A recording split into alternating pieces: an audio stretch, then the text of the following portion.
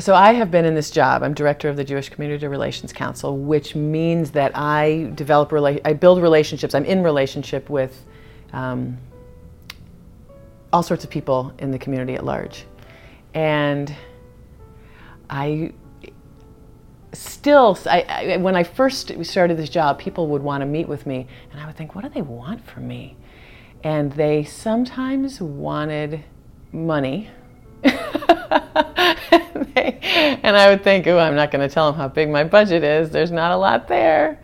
And we have an office of, me, and I have a half-time assistant. And now we just hired an Hours Against Hate project coordinator, and that's grant funded. But they would want money, or they would want connections and influence. And I'm still uncomfortable with it. I always think, what am I doing in this room? What do they want from me? Why did they invite me? Why are they even listening to me? What is it that they want to get out of me?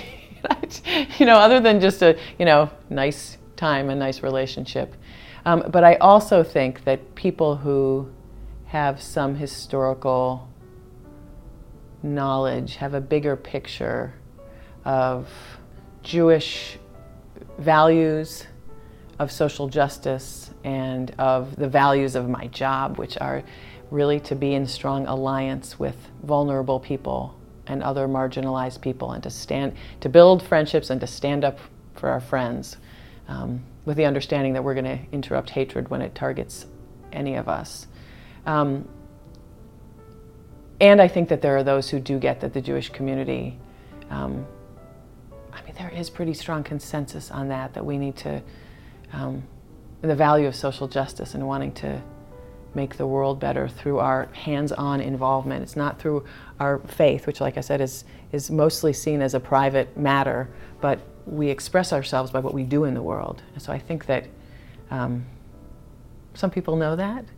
I feel the responsibility of sharing that there are values that drive me, and that drive me personally and drive me in my role too,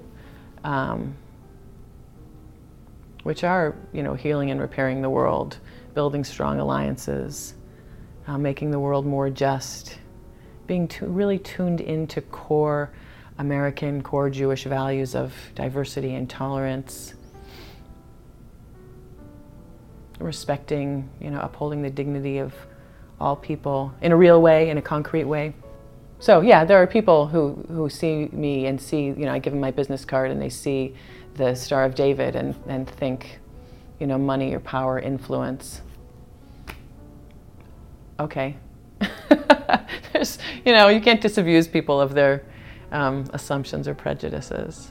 And there's some truth. There is some truth, because there is Jewish investment in the community, in the institutions in the community. There is some truth to that. There are a lot of Jewish philanthropists who, put their money where their values are.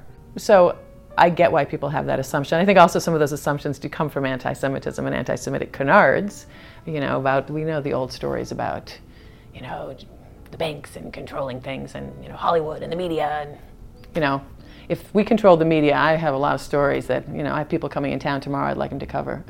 I can't get anybody's attention.